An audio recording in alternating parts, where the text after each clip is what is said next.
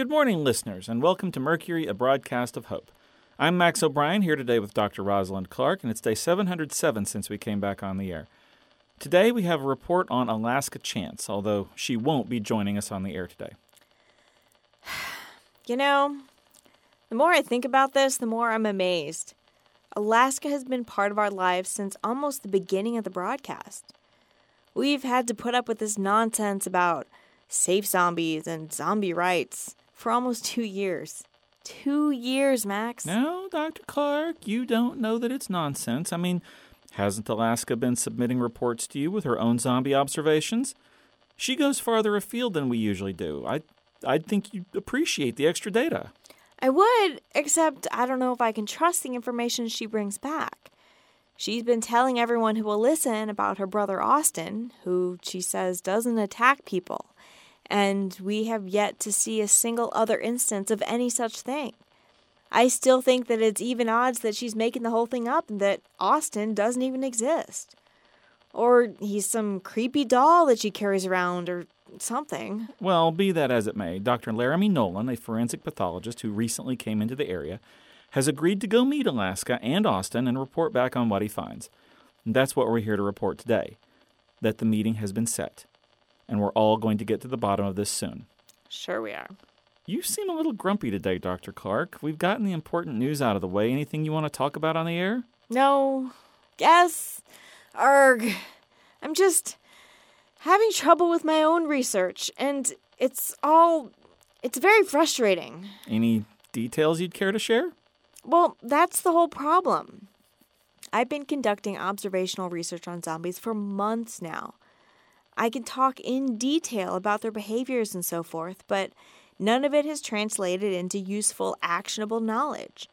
We still don't know where they came from, if there's any cure, if there's any way to prevent someone from turning after they've been bitten, and none of it is helping to disperse the horde. I provided all my notes to the communities who are working on trying to get that massive group of zombies that's coming this way so that they can hopefully get something out of it that will help, but nothing's working. At least not in the way that it needs to. They're able to peel a few dozen zombies off every once in a while, but there are still thousands left, and sometimes they even pick up more from the surrounding area. It's like a glacier, slow but steady. I'm sorry to hear that, Dr. Clark. I wish I could help. Thanks, that means a lot. But at this point, I just wish I could get a lucky break. So, make your own lucky break. What's that supposed to mean? Do something out of the ordinary, something you normally wouldn't do. Take a small risk and maybe get a great reward. Anything specific in mind? Go with Dr. Nolan and visit Austin and Alaska. What? No way. First, it's a giant waste of time. Second, I think she's making the whole thing up. And third, I'm not convinced that this Dr. Nolan isn't in on it. We don't know anything about him besides what he's telling us, which could be anything. So, go and see for yourself. You won't really know unless you go. And think about it like this. At the end, either you'll be right, or you'll have a brand new data point to explore. You're right, Austin, if he exists, is an anomaly. There haven't been any zombies we've encountered that I would regard as safe, and no reports from anybody. So if this is true, then it's a major league big deal. And if it's not, well, yes, you'll have wasted a few days. If you're worried about safety, we can ask Paka to send someone with all of you. I'm sure Alaska would be okay with that. I still don't see what this has to do with luck. Well, that's kind of my point. Did you ever see the movie The Dark Knight? You know how I feel about superhero movies. Fair enough. So in The Dark Knight, there was a character named Harvey Dent. He was the district attorney in Gotham and was supposed to be the shining light that was going to lead the city out of the darkness of crime and corruption.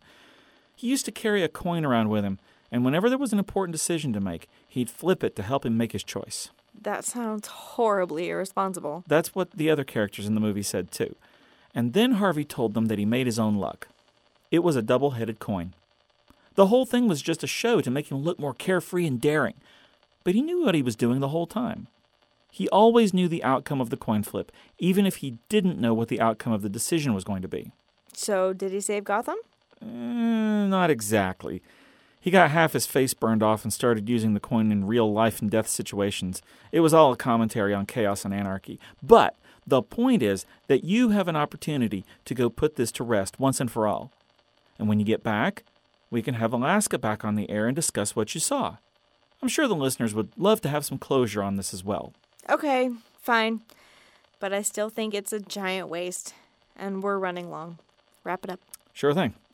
For Mercury, a broadcast of hope, this has been Max O'Brien and Dr. Rosalind Clark. Take care of each other.